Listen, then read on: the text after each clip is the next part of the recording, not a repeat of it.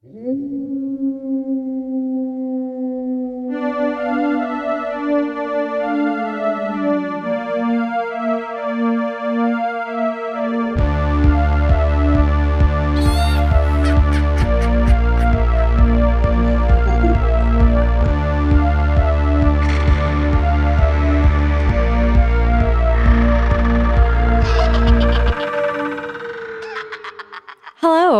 and welcome Welcome. to Resting Witch Face, your one-stop haunt for all things spooky, bitchy, and more. I'm Bailey Bennett. I am Grant Jacoby. Great news. We're both drinking carbonated drinks. We are. So the burps will be abundant. And hopefully edited out because no one needs to hear that. I'll leave in I'm going to leave in a certain number of burps, and please DM us if you think you've counted them all. And there will be a prize for the winner. I have a weird question. Yeah. Speaking of gaseous noises. Yes, of course. So I don't find burping like, that gross. Same. Except if you do it on command. And I can do it on And then I command. want to throw up. Want me to do it? Nope, because I will throw up all over you. Oh, you asshole.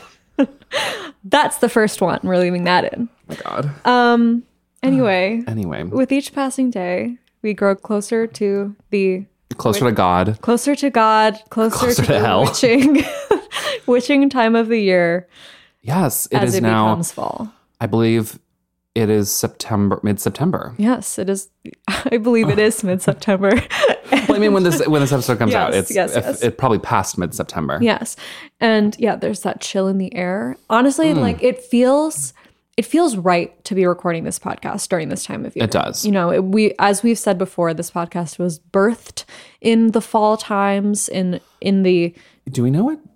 We need to have something to do for our 1-year anniversary. I literally hadn't thought about it for 1 second until nope, now. me neither. Great. Well, it was the day that we went to Sleepy Hollow, fittingly. Well, we went to Sleepy Hollow, and then the next day we came back and recorded our first episode. That's not true. Nope, it's not true. Nope, that's not the narrative. That's absolutely false.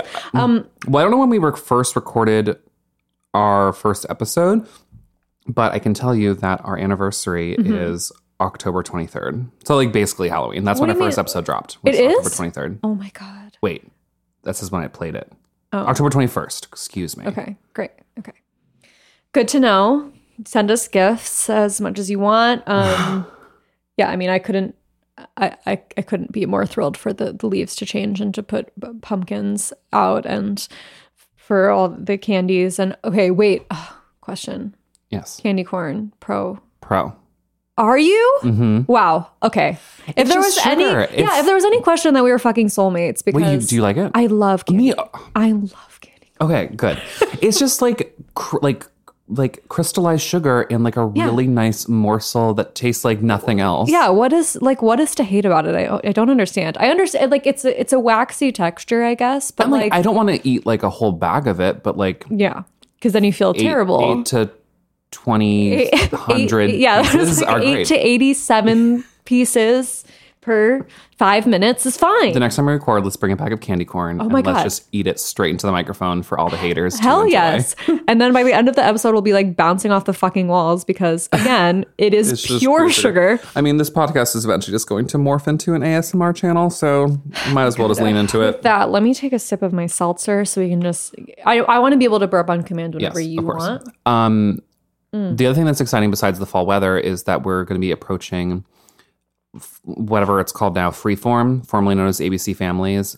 13 Nights of Halloween. Except, did you see? This year it's 31 Nights of Halloween. They're going the whole shebang. That even more than Christmas. Yes, as Holy if I even have shit. cable that can really enjoy it. But I just love knowing that spooky movies are airing on TV at all times. I'm during the loving month of that. October. I love a good 3 months of the Halloween season. I'm really admiring. So you know how I love theme parks and I love Disney, do you? and they have this event called Mickey's Not So Scary Halloween Party, which happens on select nights. But I think they started it back on like August 17th or something, and I just really admire that commitment. That is serious. And there were a lot of people who, I mean, it was sold, I'm sure it was like sold out on the first night because people are ready to fucking get their Halloween on. And they have a Hocus Pocus show. Oh my God. I mean, Yeah. What's really great about, like, I feel like you have September and October leading up to Halloween. Then Halloween happens. It's great. Wonderful. But then you're basically at Thanksgiving. Yeah. Oh, this is the best time of the year. And then once you're at Thanksgiving, it's Christmas. And then it's just 3 months of death. And then the spring comes. So, I mean, it's basically summer. So, Yeah. Pool party. Yeah. Okay. What do we have to talk about this week? I have something. You have an email to read, right? We have been receiving some great emails from listeners that I've probably failed to respond to. But we did get one from a girl named Casey a while ago, August 12th. Sorry. It could be a boy named Casey. I believe it's a girl based on her Instagram. But correct me if I'm wrong. No, I just... But so she sent us a, hey, that scared the shit out of me. So she said, okay, so I've only read this like partly through, but I'm sure it's going to sounds on brand. Amazing. Okay, so this happened to me earlier this week, and it definitely freaked me the hell out. I was in my bed at around 1:30 in the morning and had just woken up from a pretty wicked, stressful nightmare. I had rolled over and was just sort of wallowing in post-nightmare, wide-awake anxiety. Okay, quick side note. That's me every night. Yes, this happened to me like 3 nights ago. I had a dream that my old, one of my teachers from high school had agreed to donate her eyes to someone. And then she was just walking around with empty eye sockets. It was truly like, I woke up and I was like, people don't do that, right? That's not a thing. I hate I love dreaming. I think it's fascinating and like it makes the night go by faster. But like, God, you have some fucking fucked up shit that happens in your brain while you sleep. What's happening in there? What are you doing, bud? I don't want to think about eye sockets. Thank you. Okay. Anyway, she says she's wallowing in the post-nightmare wide-awake anxiety and misery when one of my cats jumps up onto my bed. I felt the bed shake a little and the corner of the bed shifted down just slightly. The cat I thought it was is very tiny. After a few seconds, I can feel all 4 of her paws take a couple steps and then just stand there. I groaned internally because I actually don't let my cats in my room since I have a ton of plants that they like to destroy. Yes, girl.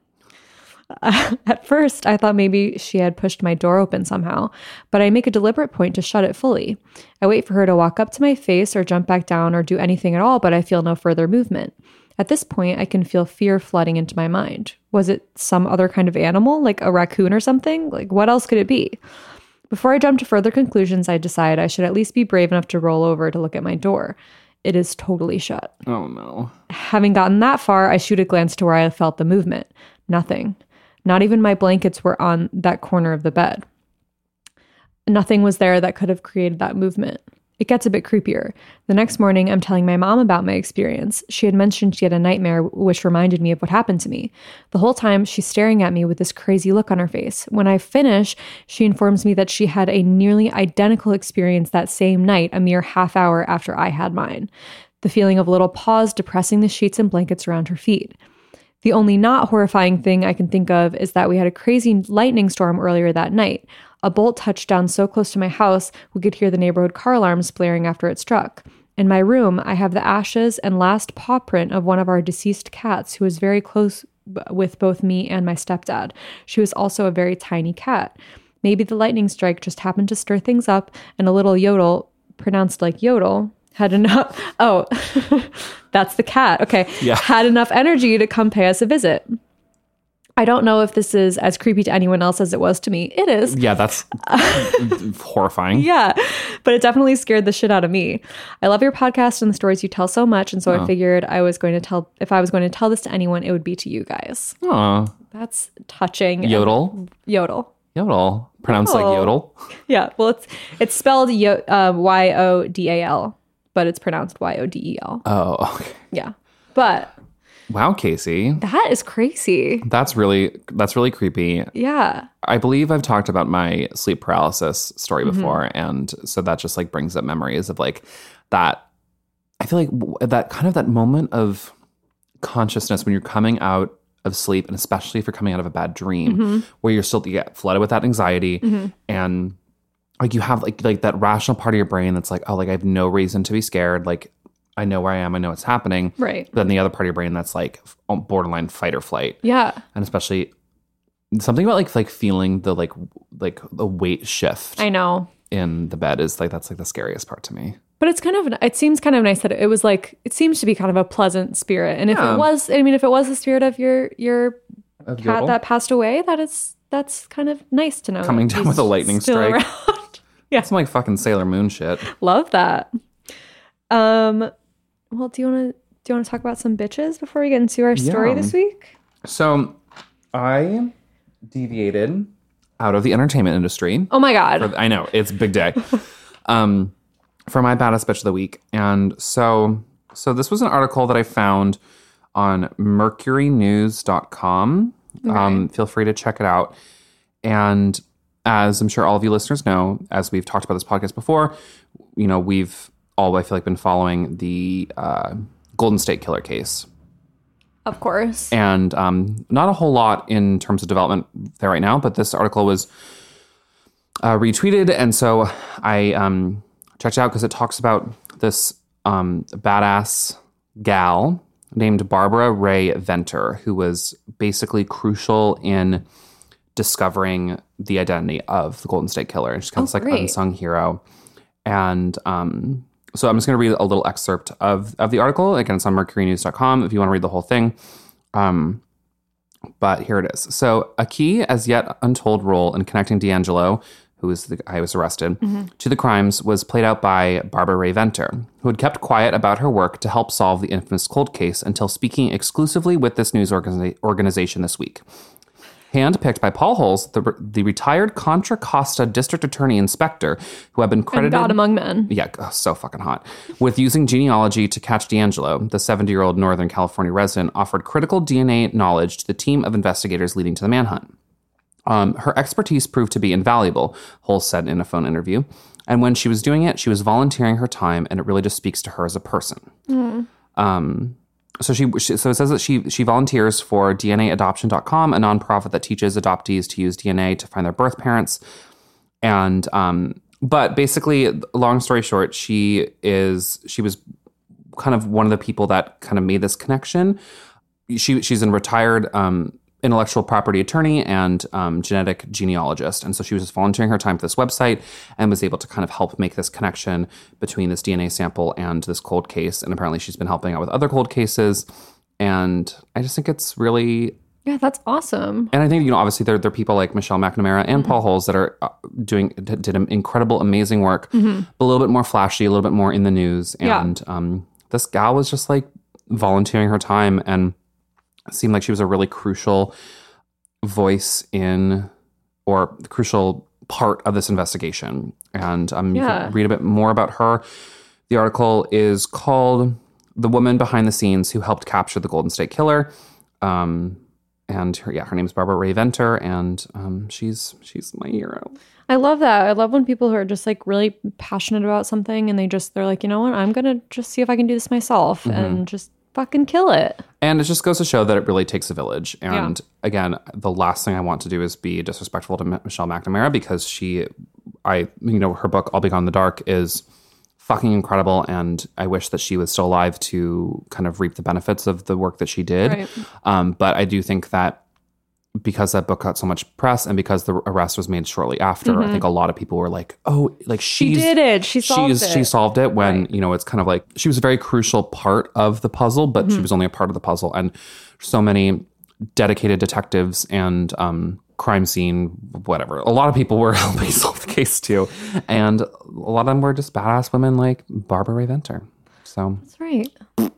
Thank you for sharing. You're welcome. I'll read Thank you for completing it with that noise. Yeah, you're welcome.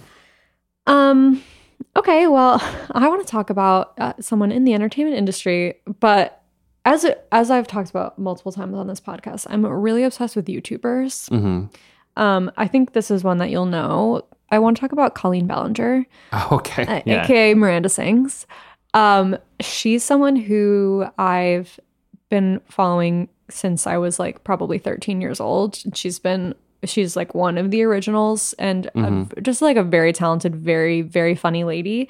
For those of you who don't know, Miranda Sings is her kind of YouTube alter ego, who is she became famous because she made this fake voice tutorial to teach people how to sing, but she did it in the persona of Miranda, who absolutely cannot sing to save her life, but thinks she's amazing and is just like a very weird, funny, nerdy character that she's come up with and has maintained for many, many years.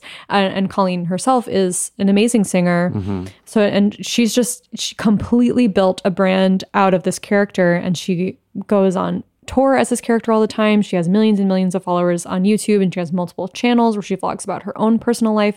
She got a show on Netflix for 2 seasons called Haters Back Off, which starred Miranda. And most recently, she's having a baby, which is really exciting, actually with her co-star from Haters Back Off.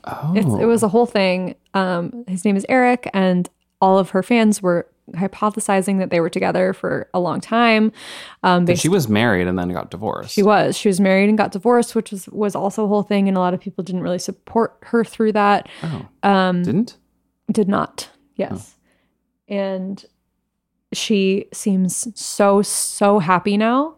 And she and Eric are engaged, but kind of decided that they this was it. Like they had finally found each other and wanted to have a baby. So she's due in like a few months, I think. And in like true Miranda fashion is like full-time touring like around the country and is like 6 months pregnant and is fucking killing it. And she's just very real online and posting all about what it's like to be pregnant and all of the terrible cravings, and like she loves like describing her medical problems related to the pregnancy, which I also love, because a lot of people just don't really know all the shit that goes on when you're having a child come out of your body. Like all of your organs move around to make room for it, and it doesn't feel that great. I wouldn't know, but like I can guess.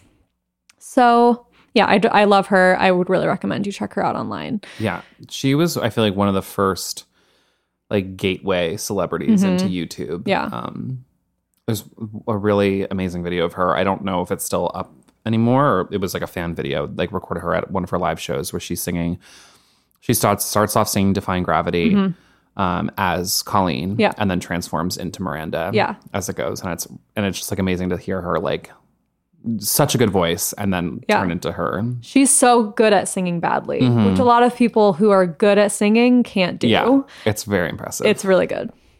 So it's about that time, hon. I think it is. Grant has, I don't know what Grant is doing, but he's informed me that it is a doozy. It is. So this is one I've wanted to for a while. I was hesitant to do it because it has been, as we mentioned in the past, like there's certain cases that have just been reported on like a lot, but I still felt like I wanted to do more research on it. And it's one that's, the first time I heard it, it's like really haunted me ever since. And so I bring it to you now. This is the Keddie Cabin murders. Okay. Great. So I got all of my information from, of course, Wikipedia, but then also from a People magazine exclusive from 2016, as well as from, I'm going to pronounce this wrong, I think it's Plumas News. Okay. Plumas. It's a county in California that is often coming off. It might be Plumas. I don't know. It's okay. Whatever. It wouldn't be this podcast if we were pronouncing it right. True, if we were pronouncing it anything correctly. All right. So come along with me to the fall of 1980 when 35-year-old Glenna Sue Sharp, along with her 5 children, left her home in Connecticut after separating from her husband, James. She decided to relocate to Northern California, where her brother Don was living. Upon arriving there, she began renting Cabin 28 at the Keddie Resort in the rural Sierra Nevada community of Keddie. She lived there with her oldest son, 15-year-old John, her 14-year-old daughter Sheila, 12-year-old daughter Tina, and 2 younger sons, Rick, who was age 10, and Greg, age 5. First of all, kudos to this lady for having 5 children by the age of 35. Holy shit. Yeah, and being a single mom. And being a single mom. And so for context, so this cabin, it's not like it's like tiny. It's like a little, like, it's almost kind of like a trailer park community. I might be totally fucking this up, but like from the images I looked like, it looks like it's kind of like a very small, like little cabins next to each other. Is this the one? Did BuzzFeed Unsolved do this and they weren't there, but the cabin's not there anymore? The cabin was torn down. Okay. Classic. Okay, I'm picturing it. You're picturing it right now? I'm picturing it. I'm ready for you to move on. Okay. So fast forward to April 11th, 1981, when around 1:30 p.m., Sue and Sheila drove from Ketty to pick up John and his friend, 16-year-old Dana Hall Wingate, from Garson Park in Quincy, California, which is about 5 miles away, and brought them back to Ketty. 2 hours later, at approximately 3:30 p.m., John and Dana hitchhiked back to Quincy. I don't know why they need to go like right back where they just were, where they allegedly had plans to visit friends. Around this time, the two were seen in the city's downtown area, and a local woman named Donna Williams claimed to have picked them up in front of a tire store and given them a ride down to the road to a friend's house. That same evening, Sheila had plans to spend the night with the Seabolt family, who lived in an adjacent cabin, while Sue remained home with her two sons, Rick and Greg, as well as their young friend, Justin Smart. I realize there are a lot of names thrown around, so if you get confused, please ask me, and I'll try to answer. Yeah. Okay. Wait. So, how many? Where is everyone right now? They're in two cabins next to each other. Okay. So basically, there are two cabins. There's the Sharp cabin and the Seabolt cabin, and they're like right next to each other. They're about 15 feet apart. Okay.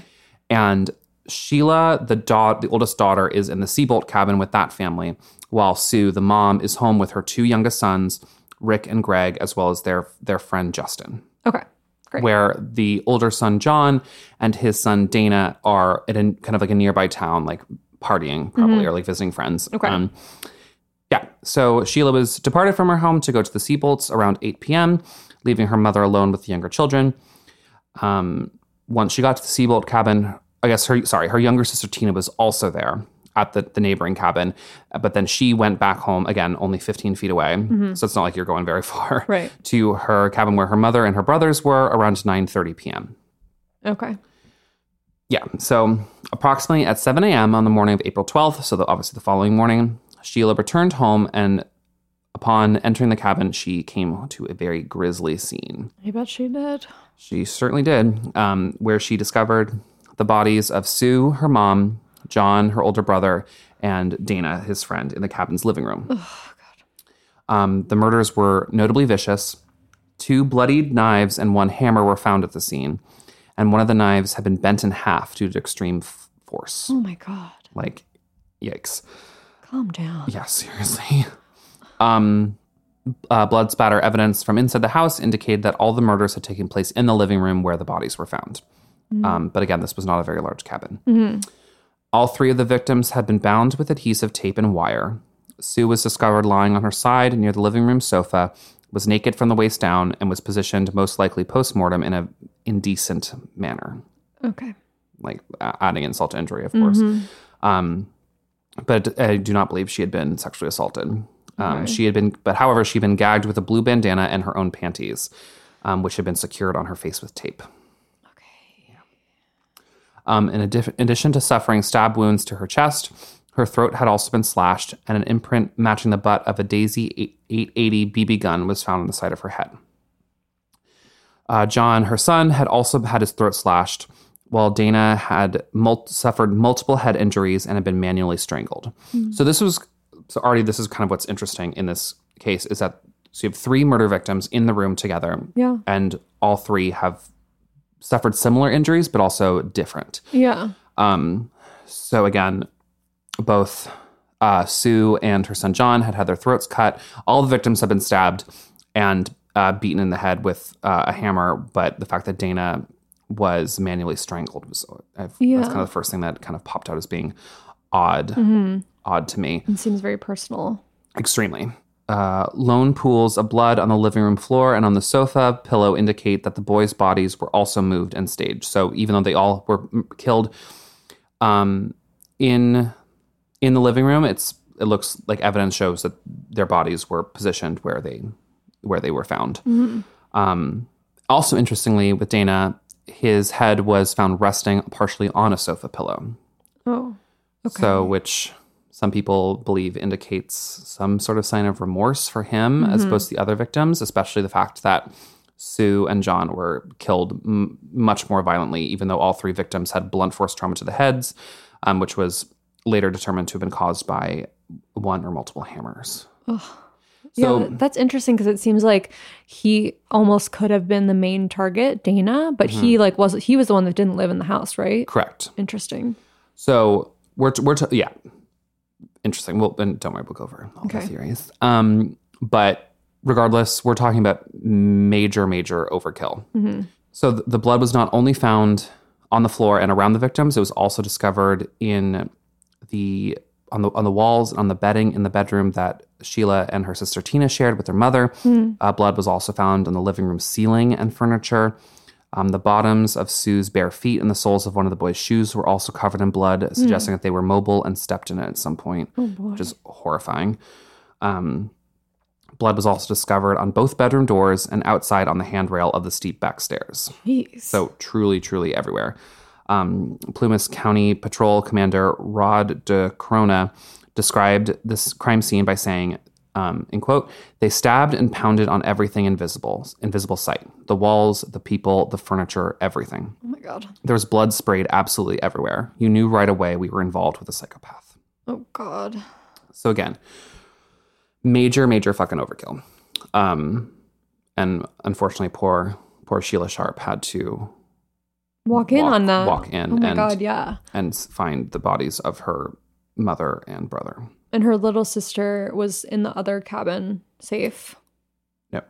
Oh. I'll get to Tina. Oh my God, okay. So this is where things start getting kind of bizarre. So obviously, horrific crime scene in the living room. Yeah.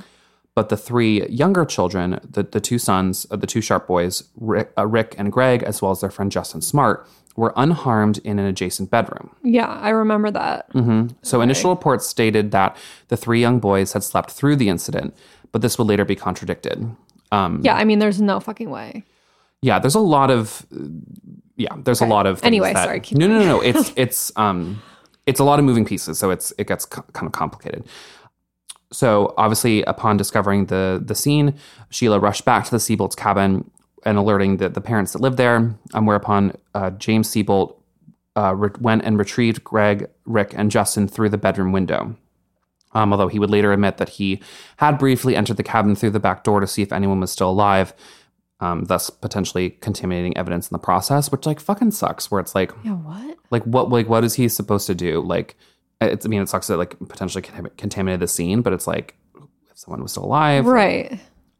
So the three boys were safe, but it took those at the scene at least several hours to realize the fact that youngest daughter Tina was missing. Oh no! So she had been at the Seabolt's cabin, but had left to go home around the same time that about an hour and a half after her sister had arrived. Oh.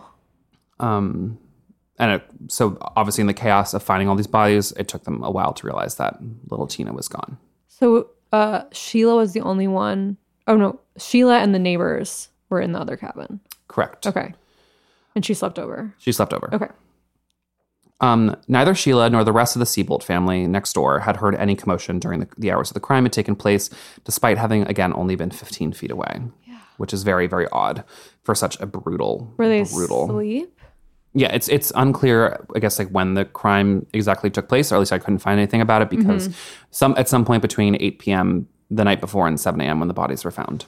Okay. But there was a couple who lived in a nearby cabin who reported waking up around 1:30 a.m. to what sounded like muffled screaming, but were unable to decipher where it was coming from and eventually soon fell back asleep.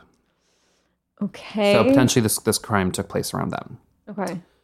When going through kind of like inventorying the cabin for missing items with the police, which is like, what a horrible thing to have to do. Yeah. Sheila was able to determine that Tina's jacket, shoes, as well as a shoebox containing various tools were missing. However, the Sharp cabin showed no indication of forced entry. The detectives did recover an unidentified fingerprint on the handrail on the stairs leading to the cabin's back door. The telephone had also been left off the hook, and all lights had been shut off as well as the drapes closed. Mm-hmm. So obviously, law enforcement began interviewing several potential suspects and followed a number of dead-end leads, including one man who had disappeared from Keddie shortly after the murders and was later found in Oregon, but he submitted a polygraph and was cleared. Marilyn Smart, who was the mother of Justin, the boy that was sleeping over in the back bedroom, would later claim that she had found a bloody jacket belonging to Tina in her basement and had turned it into the police, although no official record of this exists. Okay. And her husband, Martin Smart, also claimed that a claw hammer had inexplicably gone missing from his home. Sheriff Doug Thomas, who presided over the case, would later state that Martin had provided, in quote, endless clues in the case that seemed to throw the suspicion away from him. So he seemed a little bit too eager to help out with various aspects of the case. Okay. In addition to interviewing the Smarts, detectives interviewed numerous other locals and neighbors, including members of the Seabolt family next door, who recalled seeing an unknown green van parked at the Sharps' cabin around 9 p.m. Others also recalled noticing a brown Datsun, whatever that kind of car is. Sure, okay. Parked at the residence that evening, which appeared to have a flat tire. So, long story short, like, interviewed basically everyone around. Some people were a little too helpful. Some people noticed strange cars, but like still nothing concrete. Perfect. Mm-hmm. So naturally, the only potential witnesses of the crime were the three boys in the back bedroom. Yeah. And I guess I mentioned initially, they claimed that they slept through the whole ordeal. How old were they? Young. They were the two boys, the two young sons of Sue Sharp were 5 and 10. Okay. I'm not entirely sure how old Justin Smart was. Okay. But in interviews, he told detectives conflicting stories of the evening, including that he had dreamt details of the murders, though he later claimed to have he had actually witnessed them. In his latter account of the events, which was actually obtained through hypnosis, Justin claimed to have heard unusual sounds coming from the living room while watching TV in the bedroom with Rick and Greg. Upon investigating the sounds, he witnessed Sue with two men, one with a mustache and long hair, the other clean-shaven with short hair, both wearing glasses.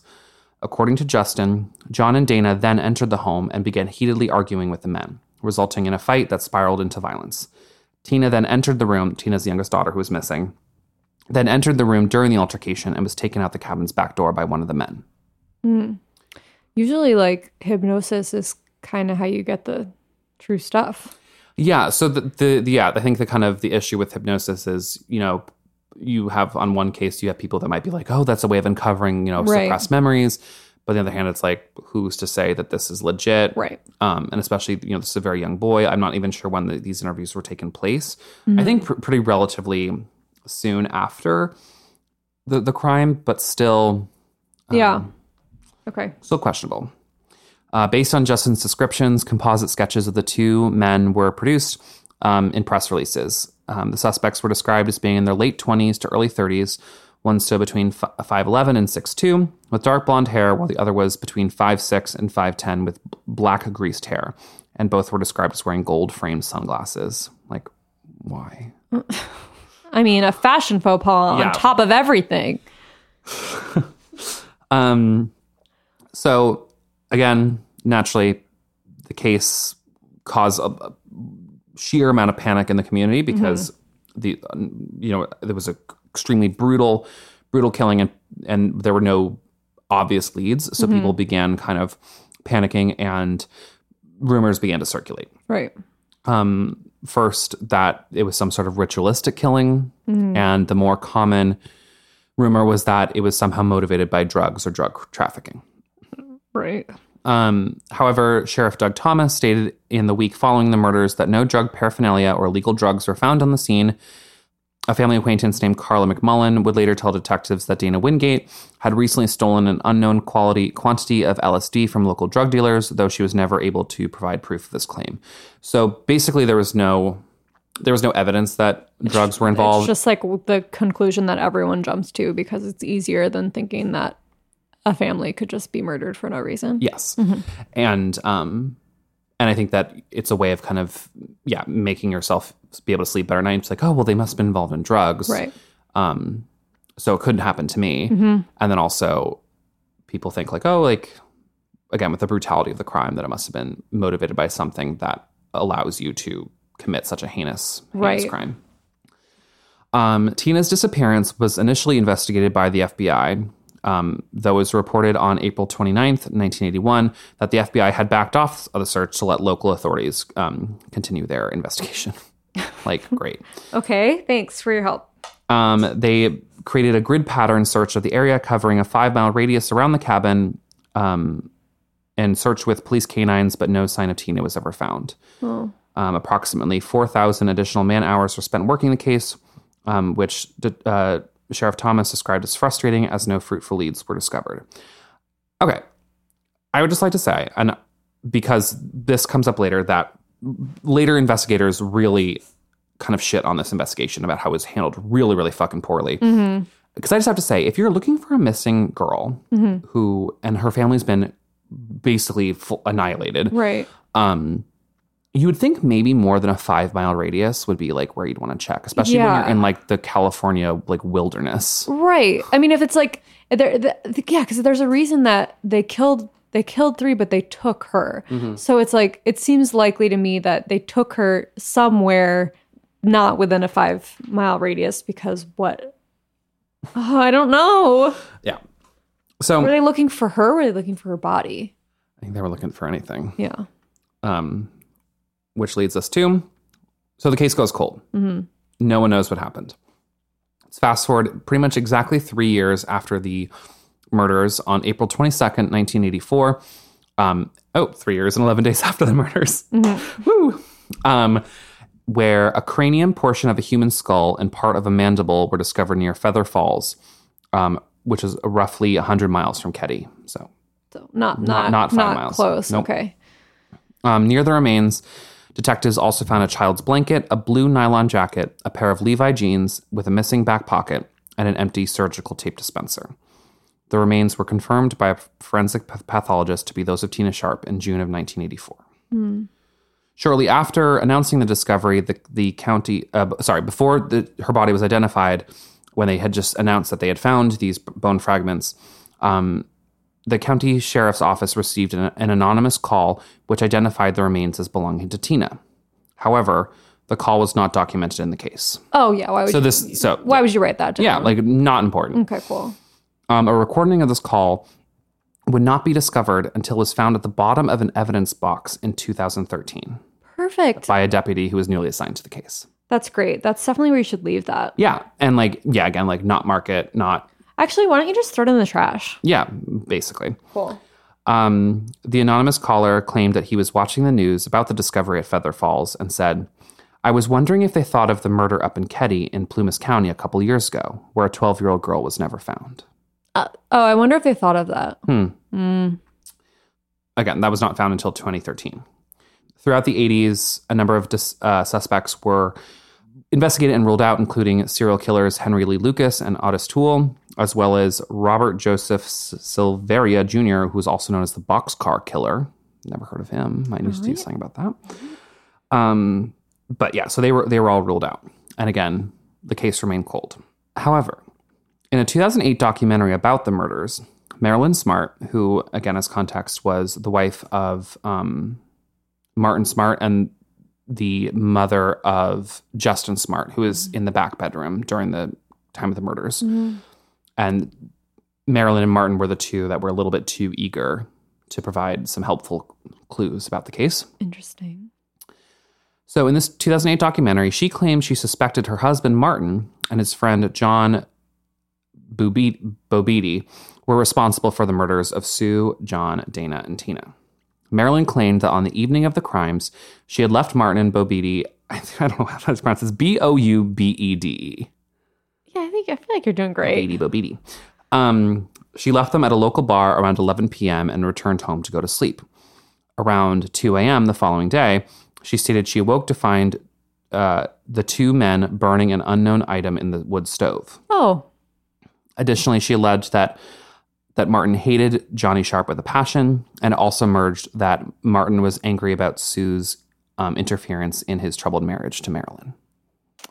I mean, yeah, it seems like something you could have told the police a little sooner, but good for you. Yeah, you waited like 27 years. Okay. All right. So this is kind of when this kind of narrative of Martin Smart and John Bobidi to be the prime suspects. However, with a very fucking flimsy motive, but regardless. Right. However, also in that same 2008 documentary, Sheriff Doug Thomas told the filmmakers that he had personally interviewed Martin and confirmed that he had successfully passed a polygraph, which, like, Doesn't mean shit. And Martin Smart died of cancer in June 2000, while John Bobady, who allegedly had ties to organized crime in Chicago, died there in 1988. So it's kind of unclear. Okay. It's also kind of easy to blame things on right. Yeah. on the dead man. And can you imagine committing that kind of murder because you like thought someone was meddling in your marriage? Oh yeah, I mean it's a lot. Yes. Yeah, and so Sheriff Doug Thomas said that it's very easy to say somebody's guilty when they're dead. They can't defend themselves. I don't think either one of them were involved. Mm-hmm. Okay. I have my doubts. Because on March 24th, 2016, a hammer matching the description of the hammer Martin claimed to have lost around the time of the murders was discovered in a local pond. Oh. Plumas County Sheriff Hagwood, who was 16 years old at the time of the murders and knew the Sharp family personally, stated, in quote, "The location it was found, it would have been intentionally put there. It would not have been there. It would not have been accidentally misplaced." Like kind of an obvious statement, like a hammer wouldn't be accidentally misplaced in a pond. Right. Okay. Like, fuck. They always say it's in the last place you look. I just didn't think it'd be in the bottom of the lake. In a 2016 article published by the Sacramento Bee detailing the discovery of the hammer, it was also revealed that shortly after the murders, Martin had left Ketty and driven to Reno, Nevada, and from there he sent a letter to Marilyn ruminating on personal struggles in the marriage, which he concluded with, in quotes, "I've paid the price of your love, and now I've bought it with 4 people's lives." Oh, that seems kind of specific. Yeah. A little bit specific. Okay. In a 2016 interview, Plumas County Special Investigator Mike Gamberg stated the letter was overlooked in the initial investigation and was never admitted as evidence. Right. Yeah, this is like, it's just cool. Really, really fucking cool. I mean, it's a lot of paperwork, so why bother? Yeah, like only 4 brutal murders trying to solve. Cool. He later criticized the quality of the investigation, saying, in quote, "You could take someone just coming out of the academy and they would have done a better job." Uh-huh. Grant, I think you would have done a better job. I'm sure this is a fucking hard job, but like, come on. We'll talk about it more in a little bit. Also, which was seemingly overlooked, was the fact that a therapist whom Martin Smart had regularly visited would also allege that he admitted to the murders of Sue and Tina, but claimed, "I didn't have anything to do with the boys." Like, I'm pretty sure that's breaking patient confidentiality by telling someone that. I think if it's murder, you're allowed. I might be making that up. I think, but either way. Yeah, I mean, he allegedly told the therapist that Tina was killed to prevent her from identifying him as she had witnessed the whole thing. And the therapist then told Gamberg that he was shocked to learn the investigators at the time didn't use the confession to solve the case. Okay. But also, like, I love how he's like, yeah, I killed the mom, but then, like, the boys must have been somebody else, you know? So... was he saying he had an accomplice? It's pretty much, like, confirmed that it had to have been more than one person. And actually, both Gamberg and Hagwood, who are the two kind of main investigators on the case, believe that possibly as many as 6 people were involved in some capacity or another. Wow. Because, I mean, I think the narrative that is kind of spun, at least I think, which makes sense, especially if regardless if it was Martin Smart or not, is that Sue was the intended victim because she was one that was home. John and Dana interrupted the crimes and were killed because of that. And then that Tina was in the house and because she witnessed who it was. Right, but then there were also 3 other people in the house. But if the only person that saw them was Justin Smart and his father was one of the, like, he's not going to be like, kill my son too. Okay, yeah. That's my hypothesis.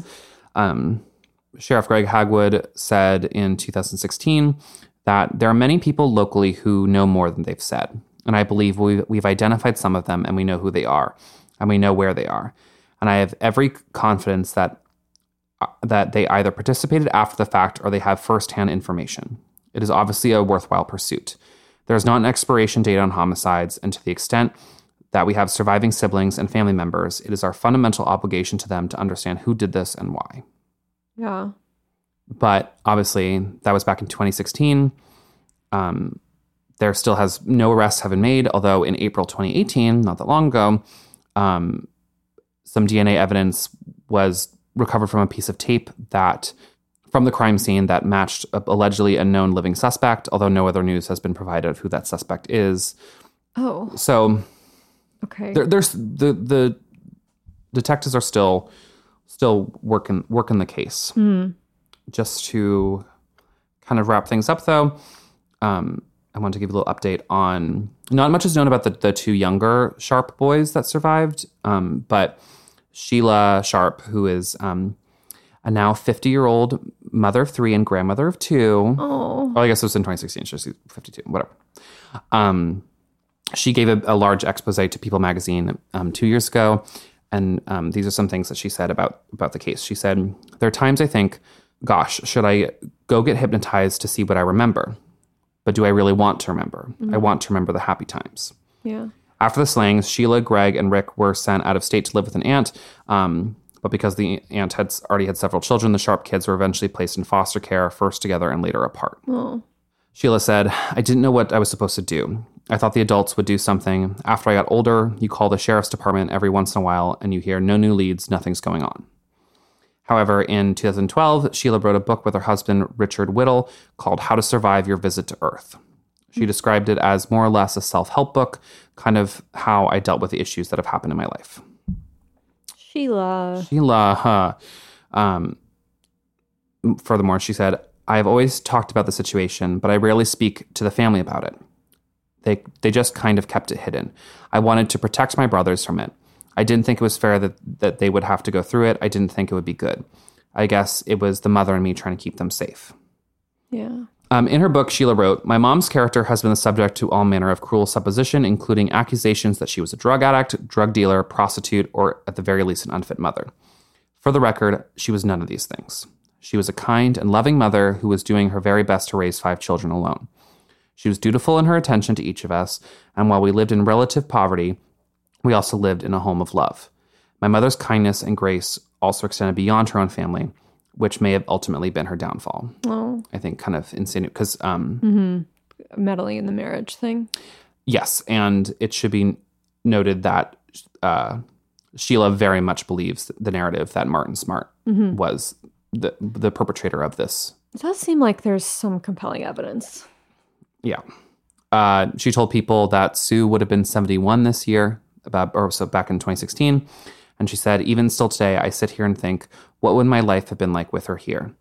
I didn't have a big brother to look up to, and I lost my only sister, and we were close. I struggle with that, and I go through moments where I start crying for no reason.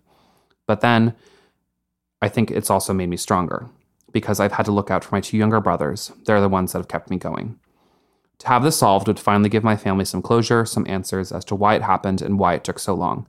I don't think there really is any type of final closure in a murder case. We still have to live on with or without our loved ones." Oh. So, not really a satisfying conclusion to that one. That was a little bit of a downer, but But I think this is why this case is really fascinating to me, is because it really could be anything, but it's like, it feels like they're so close to being able to kind of solve it if all it would take is like one person to come forward with information that... Right. But it also feels like there could be so much that they don't know. Oh, yeah.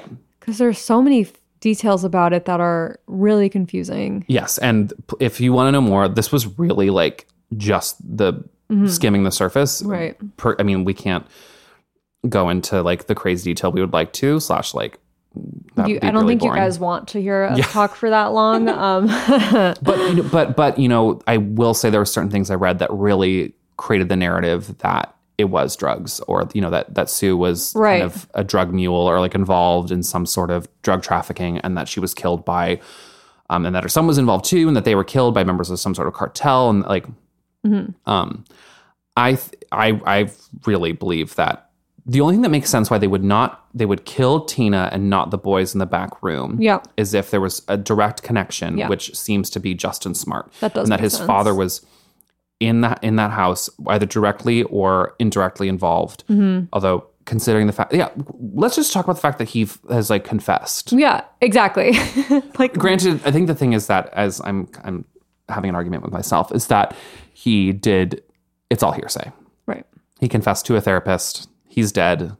Yeah. But also like his wife was like, yeah, just so you know, he did it. And also like he burned something questionable the night of the murder. So. Yeah. And like, here's a letter where he says that he killed 4 people. And also here's the motive.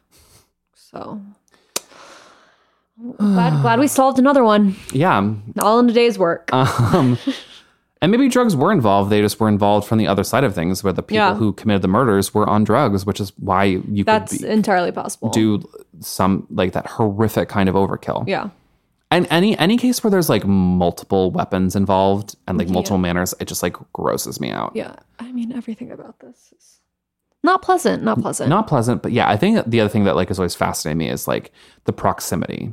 And we've talked about this in the past with I think it was with the Amityville case. Yes. Where it's different when you are, you're on this like, remote cabin where like if you screamed, no one could hear you for miles. Right. It's like you were 15 feet away from the next house. Yeah. That's crazy. While this probably was the middle of the night, like it's very bizarre to me. And especially that like maybe the 2 younger sons know more than they've like publicly said, but the fact that, and they were very young at the time, but the fact that they were in like the next room and heard nothing. In this like very small cabin. Mm-hmm. Yeah. No, I mean, it's suspicious, man. Unless, since there was at least evidence that a gun had been used to hit Sue over the head with, there's a chance that they were like threatening them. I'm sure. To keep quiet with a gun, and she was at least gagged.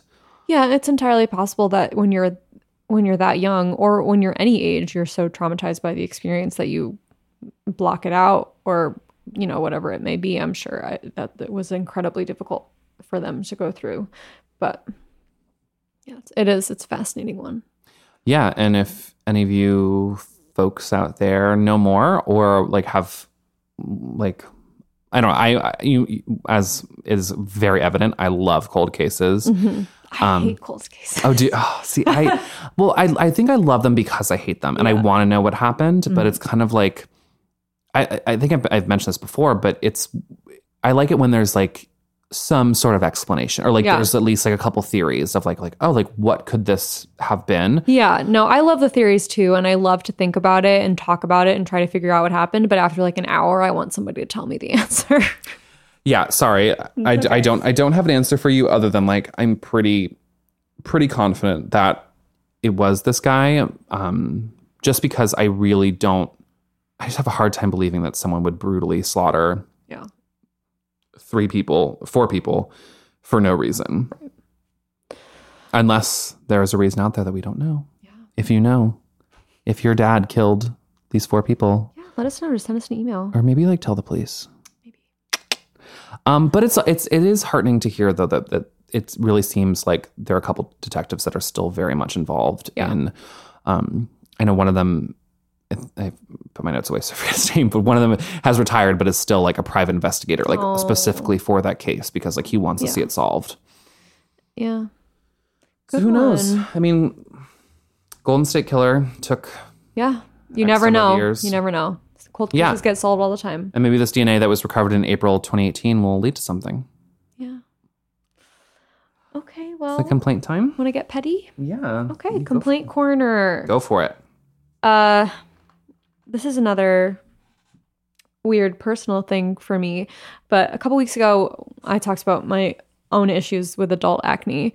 One of our listeners was nice enough to like message us about it, and I think her name is Nicole, and she suggested this like personalized skincare regime that you can kind of do online. And I got my first bottle and I honestly think it's kind of working. So I was like, wow, this is amazing. So I'm going to share another issue that I have, and maybe one of you guys will let me know how I can fix it. But do you grind your teeth? Mm-hmm. Okay. I have been grinding my teeth since I was a child, like when I sleep, but it's like every night. And it's like I wake up with a headache every day from it. And I don't even know what the fuck I'm so stressed about, but it's sometimes I will wake up with like lockjaw or I'll be like grinding in my sleep.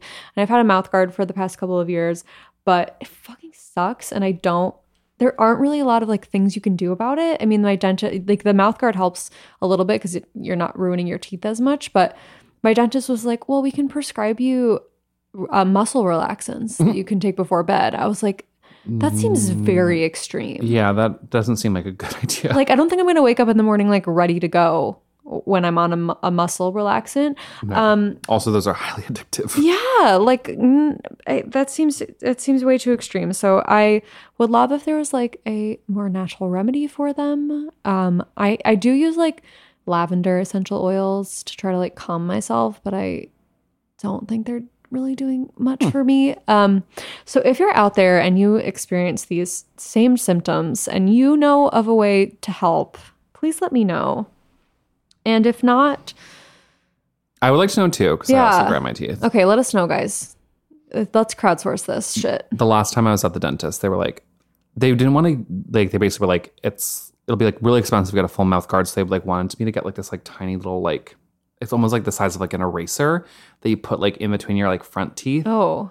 Like the front, bottom, whatever. You know what I'm saying? Yeah. Well, I'm also gesturing. So like in the front part of your mouth to keep your teeth like separated. So like if you do grind, they like won't do it. But I just kind of, even that was like $300. Yeah, like, no, they're very expensive. And let me tell you, it's really not attractive when I have it in. And you really do, I talk like with the biggest lisp. Yeah. It's not cute.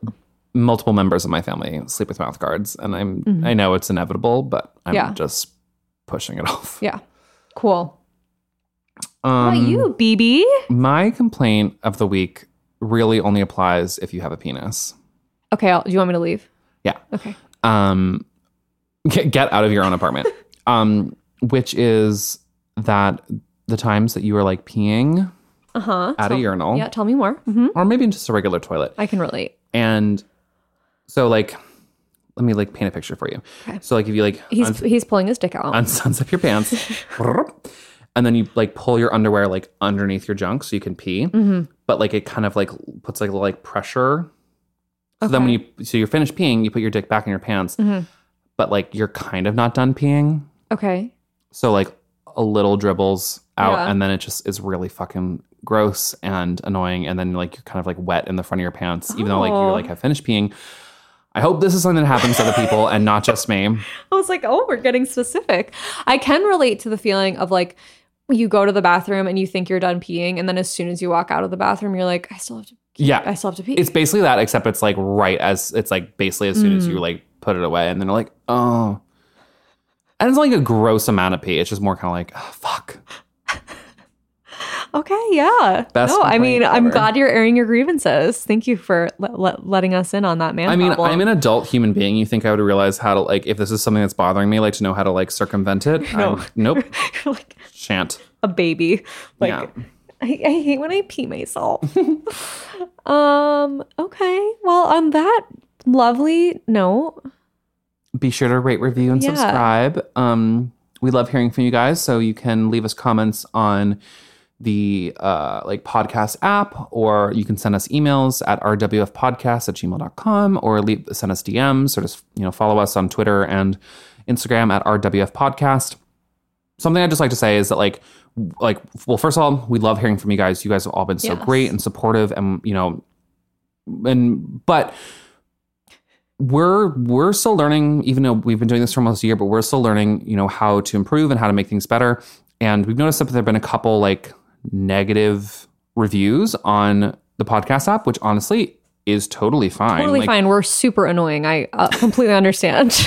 But if there's something we're doing, like ever, because what I'd like to say is that like all the reviews we can see are all positive, but we can see when people leave negative like ratings. I guess to say negative ratings. Yeah. And if you're a listener out there and you're like, fuck this, I want to give them 1 star, like let us know, like what were we doing that really pissed you off so much that you thought we were the worst human beings on earth? Right. We just get some 1-star reviews sometimes, or all the ones that we've gotten don't come with a review, which is fine. You might not want to share, but we would love to know what you don't like about us because it helps us improve. Yes, and maybe we, maybe it doesn't help us improve. Maybe we'd keep doing exactly what we were doing because we want to do it that way, but it's still just nice to know. Exactly. Yeah.